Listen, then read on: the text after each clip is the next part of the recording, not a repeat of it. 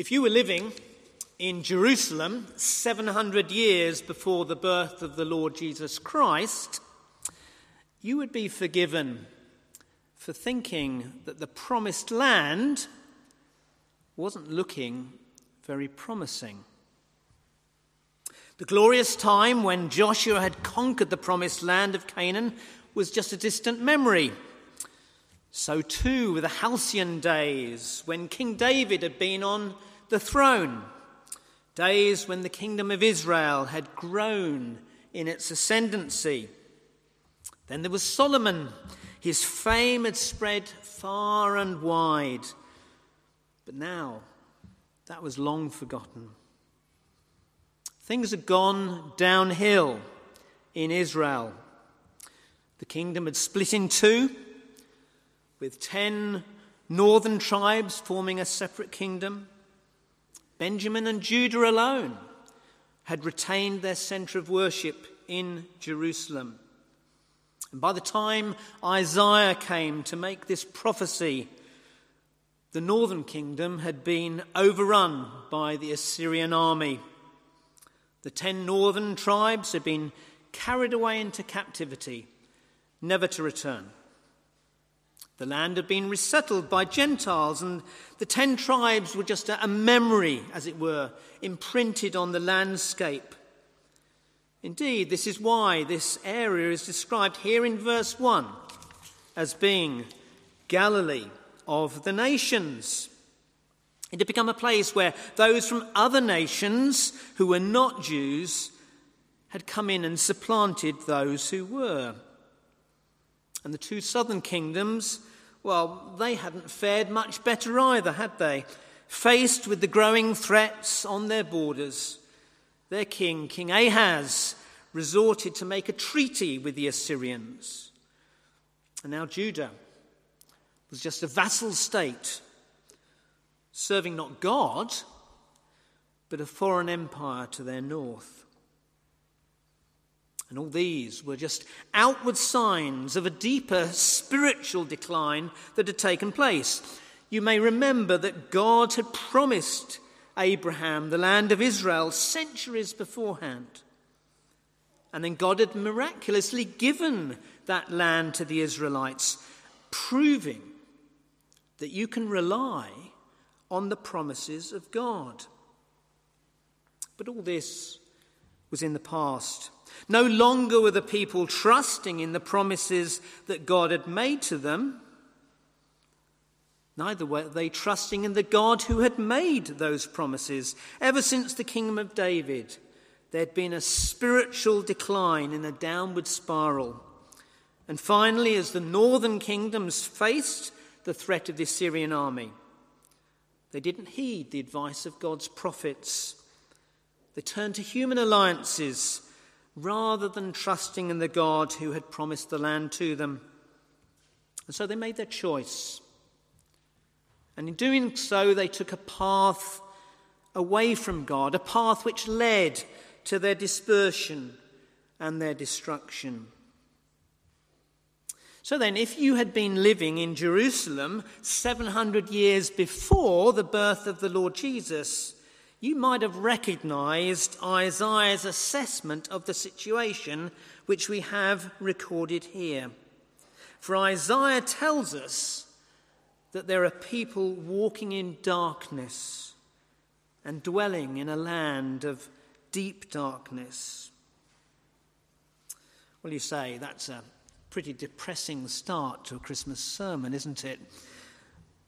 But we need to start here to understand where things are going and what comes later. Many years ago, when I was young and irresponsible, a friend and I set out to climb all the 15 peaks in North Wales over 3,000 foot in one day. The plan was to camp out under the stars on the top of Snowdon and start out at dawn. And we hoped we would complete the route before sunset. Well, we set off to climb Snowdon at 10 o'clock at night. And at first we could see the path clearly, But then in the darkness, everything began to look different. And even with torches, the inevitable happened. We lost the path.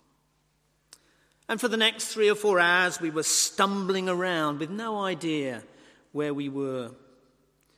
We were getting colder and colder and more miserable. The terrain became steeper and more exposed. Our spirits fell. We became more and more despondent. And then we finally concluded, not only did we not know where the path was, we had no idea even what mountain we were on.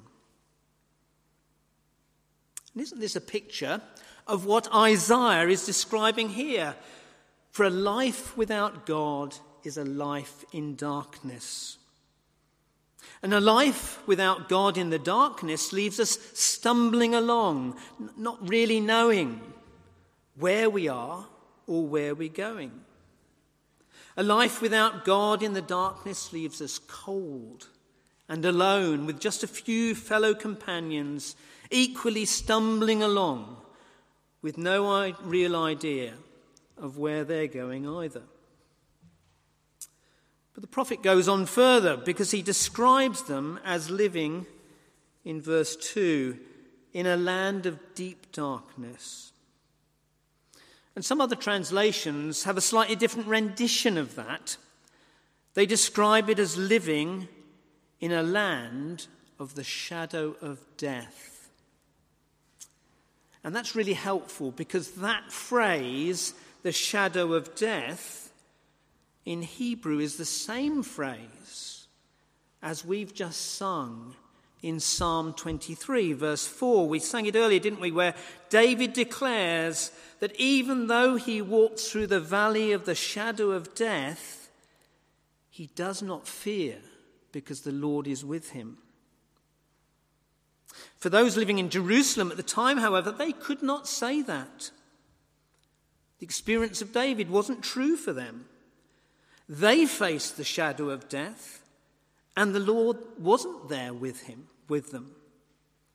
They faced bewilderment and they faced fear and danger, and his rod and his staff were not there to comfort them.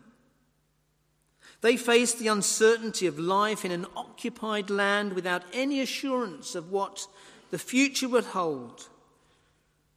They were stumbling along in the darkness without any assurance that God would be keeping them through the days and the weeks ahead. But Isaiah was called to prophesy, and as he starts his prophecy in verse 1, he gives us one of the great transition verses of the Bible. Remember, Paul does the same thing in Ephesians chapter 2, doesn't he? In Ephesians chapter 2, verse 4.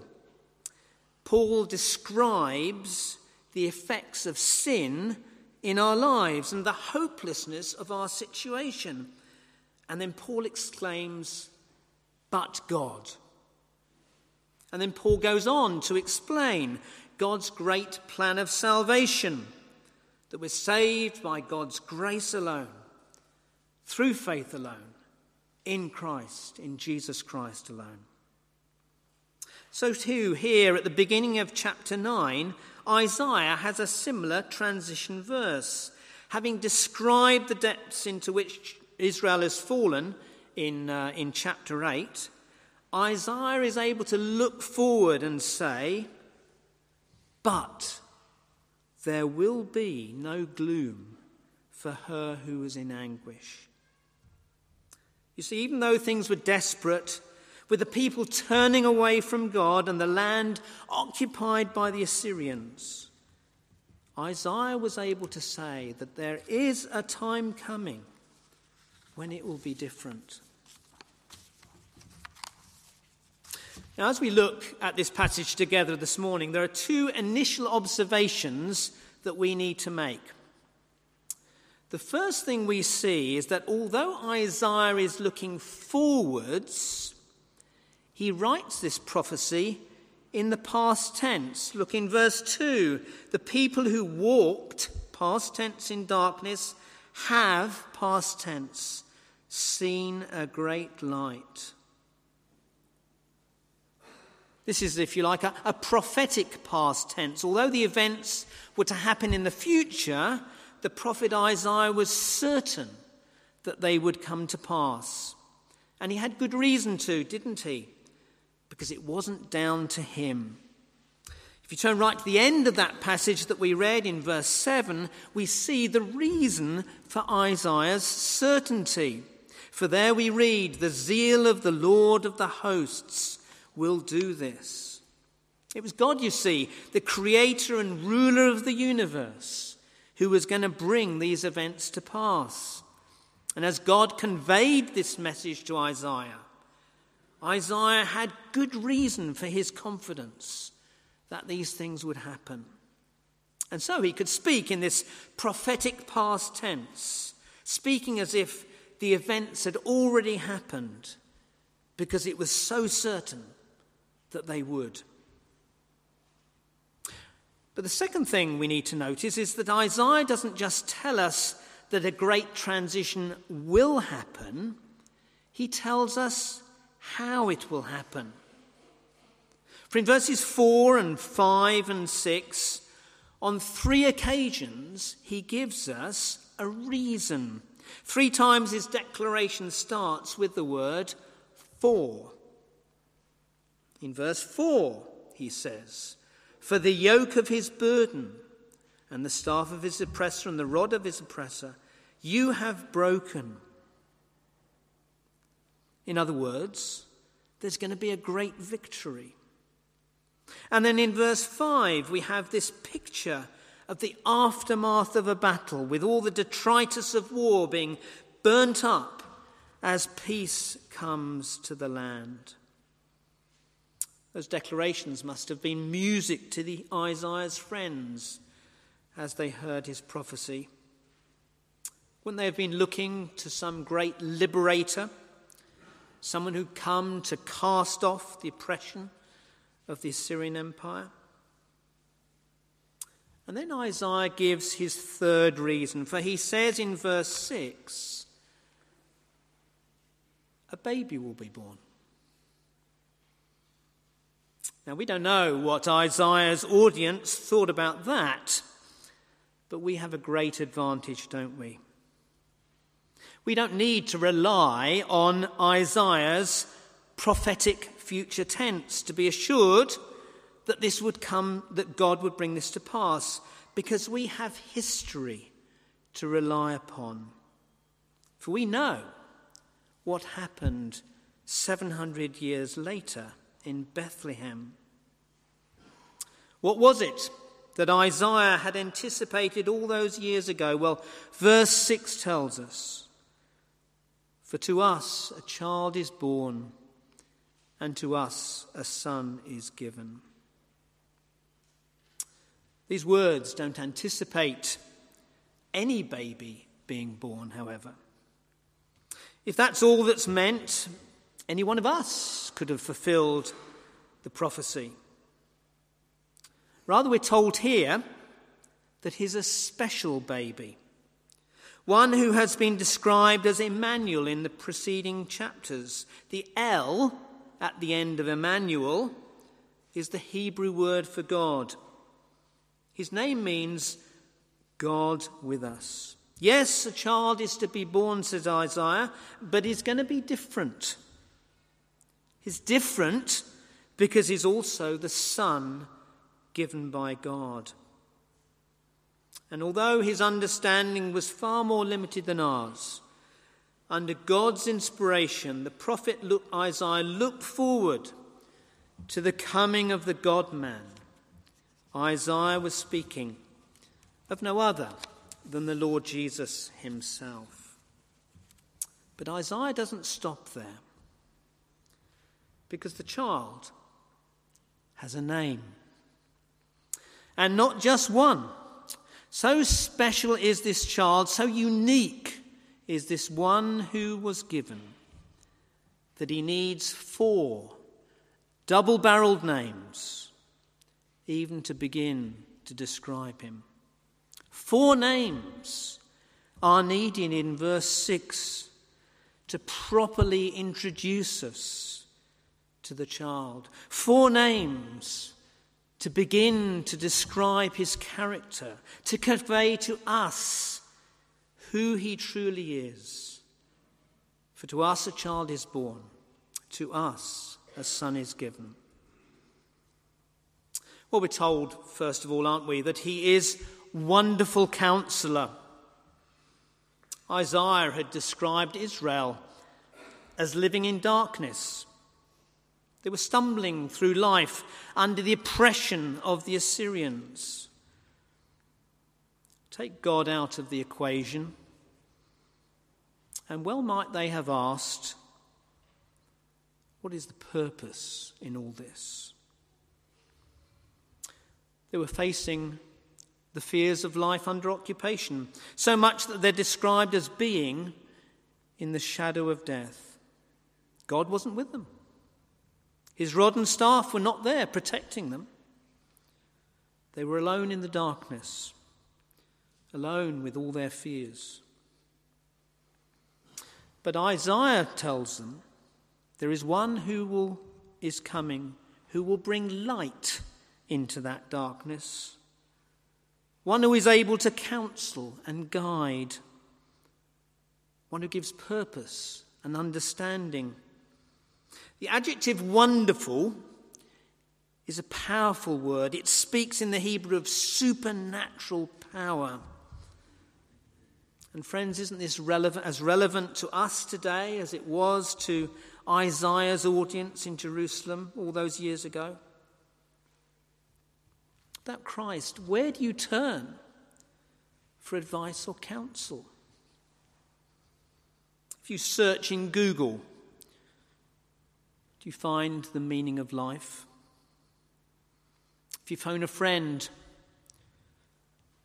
are you comparing notes with someone who's equally in the dark? You see, if we remove God from our lives, then Isaiah tells us that we're walking in darkness. We're stumbling along. We don't know where we're going. We're just stumbling through life. And if we don't know where we're going, what's the point of it all? What's the point when life gets tough and I can't see a way out of it? What's the point when someone I love has a terminal illness? What's the point of life itself with all those disappointments and trials? Remove God, and we struggle to find answers to these questions. Because like the people around Isaiah, we'll be living in the shadow of death without God. But it doesn't have to be this way, says Isaiah. For to us a child is born, to us a son is given, and he is a wonderful counselor. He's a supernatural advisor. He's altogether a divine source of purpose. And he shows us that our purpose in life, or our chief end, is to glorify God and enjoy him forever. What greater purpose can there be than that? What more wonderful counselor can there be? The one who shows us that this is the life we can and we should be living. In John chapter 8, verse 12, Jesus said, I am the light of the world. Whoever follows me will not walk in darkness, but will have the light of life. So you see, the wonderful supernatural counselor is the light of life. When we're in darkness, he shows us where we are and where we should be going. We're told that the child's name will be Wonderful Counselor. But then we're told that his name is Mighty God. And perhaps you think that's stating the obvious. If Jesus was God, then surely he must have been mighty. Well, that's true. But if we look back at verse 4, we're giving a further insight into his name. For an Israelite, the words in verse 4 would have been incredibly invocative of their time in Egypt. You recall how Israel was held captive in Egypt. And the yoke of the burden there in this verse reminds us of the tasks which the Israelites were forced to perform. But by miraculous intervention, the Lord released them from that bondage. God broke the rod that was used to keep them in line. God broke the yoke of the burden which had been placed upon them. And then, led by Moses out of Egypt, God opened the way through the Red Sea, only then to drown Pharaoh's pursuing horsemen. But do you remember what happened after that in that account? In Exodus chapter 15, verse 11, we read it at the beginning of the service. We read that after they had crossed the Red Sea and their pursuers had been vanquished, the people sang praise to God. They sang, "Who is like you, O Lord, among the gods? Who is like you, glorious in holiness, fearful in praises, doing wonders?" And then we have a duet, because the people were singing this, and then Miriam, the sister of Aaron, responds.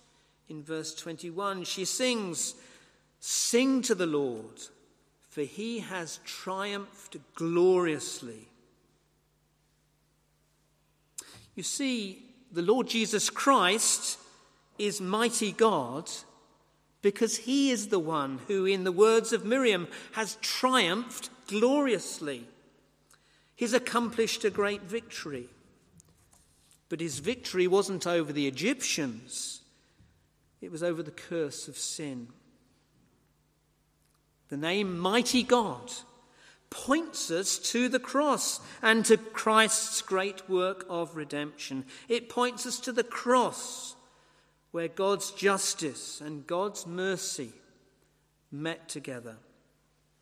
It points us to the cross, where God's wrath was poured out upon one man, the Lord Jesus Christ, in order that we should not have to suffer this fate ourselves.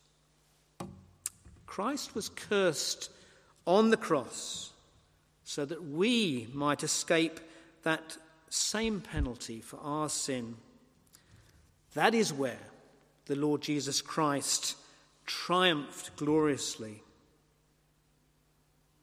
But there's more. For here in verse 4 we read that the yoke and the staff and the rod have been broken as in the day of Midian. And that points us to the story of Gideon that we read about in Judges chapter 7. You may remember the story. The Midianites were oppressing Israel, and that Gideon rallied an army of 32,000 men. But God said, "No, these are too many. Send those away who are afraid." And 22,000 men left, and Gideon was left with 10,000 men. And then God said, "These are too many." So Gideon took them to the river and asked them to drink, and then he divided them depending on how they took the water. And eventually there were only 300 men left, 300 against a host of an army of the Midianites. And then, just with a shout and a few broken clay pots, a great victory was achieved. Friends, this reminds us that God uses what is weak and foolish to achieve his victory. Apparently the word mighty here has a sense of a heroic soldier attached to it. A heroic few achieving much. Gideon and his little band of 300 men were weak and foolish and yet achieved much. the Lord Jesus Christ must have appeared weak and foolish as he hung on the cross, alone and despised. Yet he accomplished much, didn't he? As he broke the yoke of our burden and the rod of our oppressor. Someone made the observation that as Jesus hangs on the cross to bring light into our darkness, the Lord Jesus Christ has to go through the valley of the shadow of death. But for the Lord Jesus on the cross, Psalm 23 verse 4 isn't true for him, is it? In order to accomplish his victory, the Lord's rod and staff are not there to comfort him. In the shadow of death, as the Lord Jesus Christ went through the valley of the shadow of death, the Father was not by his side. All he could cry is, my God, why have you forsaken me?" For to us is born a child, says Isaiah. To us is given a son. And who is he? He is mighty God, the one who alone, on his own, has won a great victory at such cost to himself. But Isaiah goes on, he tells us that he is everlasting Father, wonderful Counselor, mighty God, everlasting Father. Perhaps that seems a little strange to you. If you have a New Testament understanding of who God is, we speak of a theology of the Trinity. We speak of God being Father, Son, and Holy Spirit. How can the Son be everlasting Father? But Isaiah isn't telling us that the Lord Jesus Christ and the Father are one, in the sense of being the same person. We're told that his name describes his character, that he has a father-like love, the Son of God. Some years ago, I was given a card, a birthday card, which had on it a sketch by way of a graph of the relationship between father and son over a period of time. It went up, and then it went down, and then it came up again. The card illustrated a truth. To the young child, the father could do no wrong. But during the teenage years, the father was a complete idiot. Encouragingly, the card did anticipate that the relationship would recover following on from that. But you see, no matter how obnoxious the teenager, the father must wait patiently until that time when the relationship is restored. Friends, doesn't that tell us something about the Lord Jesus? The Lord Jesus, who has a character of an everlasting Father. No matter how far we go from him, his father-like love is there for us. How he patiently endures our obstinacy and our rebellion. Like the father anticipating the prodigal son in that story, the Lord Jesus eagerly awaits the time when we come to our senses and eventually return home. Not only that, but as we approach him, he runs and embraces us. He welcomes us back with a father-like love into the family home, the home of our Heavenly Father. With a father-like love, he lavishes the finest upon us, if only we turn back to him. And that's not all, for Isaiah tells us that this father-like love of the Lord Jesus Christ is the love of an everlasting Father. For before the foundation of the world, in his everlasting father-like love, the Son covenanted with his Heavenly Father to secure us a people for himself. when the child was born, with his everlasting Father-like love, the Lord Jesus Christ took on himself human flesh, coming to die. Such is the everlasting Father-like love of the Lord Jesus, that he tells us that he will not allow any of those given to him by the Father to be lost. For to us is born a child, to us is given a son. He's called Everlasting Father because he is the one who loves us with an everlasting love to secure us and keep us and hold us forever. And then lastly, we're told that he's Prince of Peace.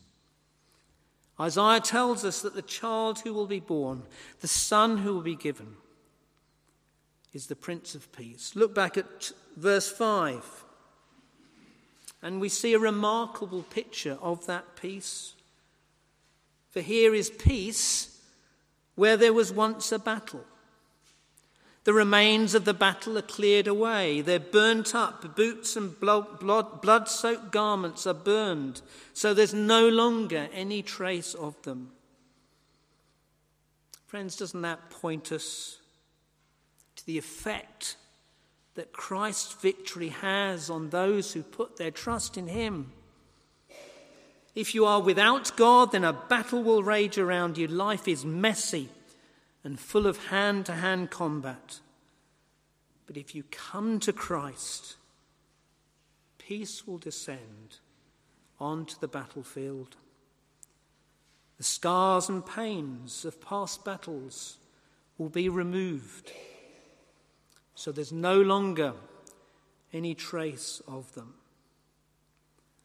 Peace, you see, is found in Christ because he is the Prince of Peace.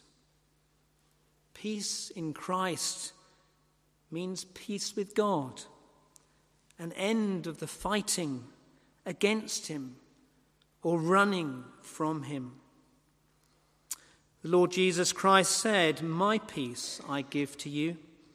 Not peace as the world gives do I give to you. Let not your hearts be troubled, neither let them be afraid." For to us is born a child, to us is given a son. He is Prince of Peace, the one in whom we find our rest, even for all eternity, in the presence of our Lord and Saviour. So this then is why Isaiah was able to say with certainty that gloom and despair and darkness would come to an end. He saw the coming of the Lord Jesus. He saw a wonderful counselor, the mighty God, the everlasting Father, and the Prince of Peace. It was a delight to meet little Isabel last Sunday. I wonder what a 1-year-old like Isabel is making of Christmas. It's frustrating, though, isn't it, if you give a present to a little 1-year-old child like Isabel. So often they ignore the present and just want to play with the brightly coloured paper. And that's the danger, isn't it? We become so absorbed with all the brightly coloured trappings of life that we ignore the gift. Isaiah says, "To you is born a child, to you a son is given. He's wonderful counselor who will give you a purpose and a place in life as he displaces the darkness. He's mighty God who will deal with your sin once and for all through his finished work on the cross. His everlasting Father who will love you with an everlasting love. and he's the Prince of Peace, who will give you peace not only with God, but also with others and with yourself. To you is born a child, to you a son is given. Friends, let's not ignore the gift. Let's pray together.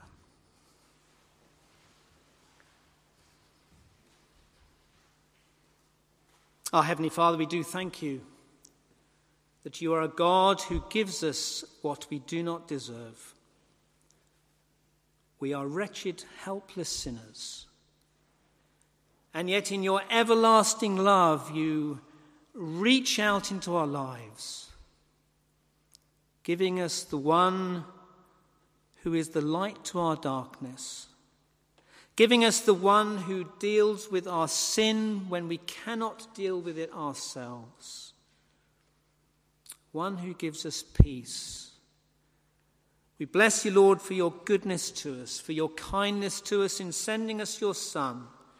And we pray, O Lord, that for all of us we would embrace him and find the forgiveness of our sin and an eternal peace with you. So, Father, continue with us now, we pray. Bless us, we ask. In Jesus' name, amen.